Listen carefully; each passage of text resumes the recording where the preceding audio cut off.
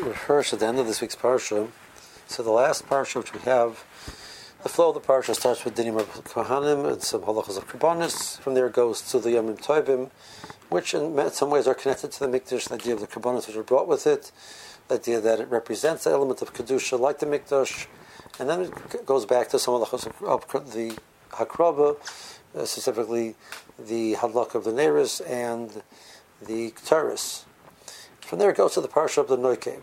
So not the Ktaris, I'm sorry, the Lechem Aponim.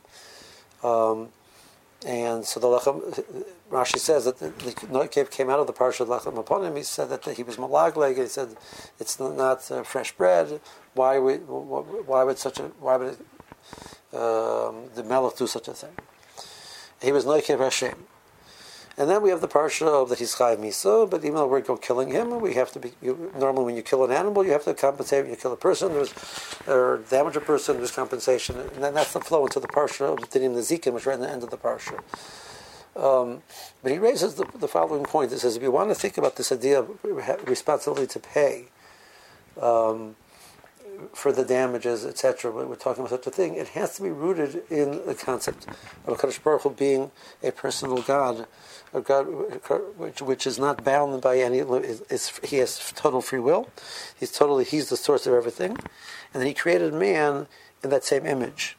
Because if we don't have that concept, but rather there are sets of rules which man follows, and Chas v'Shalom, that HaKadosh Baruch Hu is deemed to follow. He's not the Havaya. He's not the source of everything, which is what the Noikev was claiming. So then, what is the concept of justice? There's just we're a thing in the if a person, if you remove the Bereshim as from the world and you've taken justice away from the world, if there's no more free will,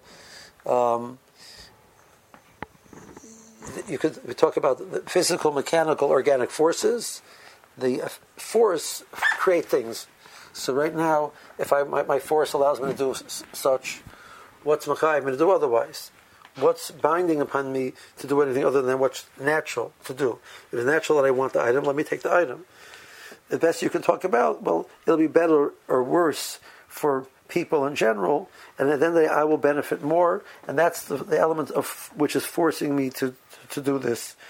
But not because there's an idea of right or wrong. There's no moral concept anymore at that point in time. The paragraph which he reads is, remove the personality of God from the world, and you have banished justice from the world. For justice is a demand that can only be really demanded by the free. He who denies moral free will must keep his mouth closed on the subject of justice. He can,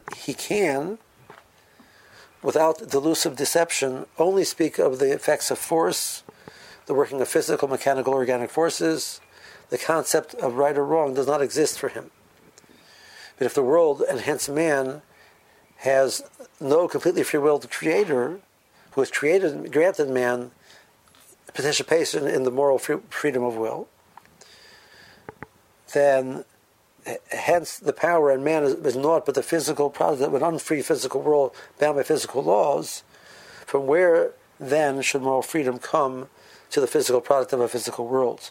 If there's no free God, if complete and absolute freedom of will does not exist in God, how can man have attained moral freedom of will, and how can there be talk of right and wrong? So this is the Shem Havaya represents that HaKadosh Baruch Hu has the free will. He's the source of everything, and he chooses as he sees fits. And he granted man that power. And from there you can talk about the concept of there's good and there's bad, there's right and there's wrong, and I have to make choices between good and bad. But if there's no free will, so what's good and what's bad? This is a concept which our society refuses to recognize. That they can't really talk about responsibilities of morality once they've denied what they've denied, and that's the reality is deep down they intuit that, and that's why nobody really takes it seriously. And people want to do whatever they want. Though the deterrent is that they're scared of the malchus and they're scared of getting a retribution. are being embarrassed.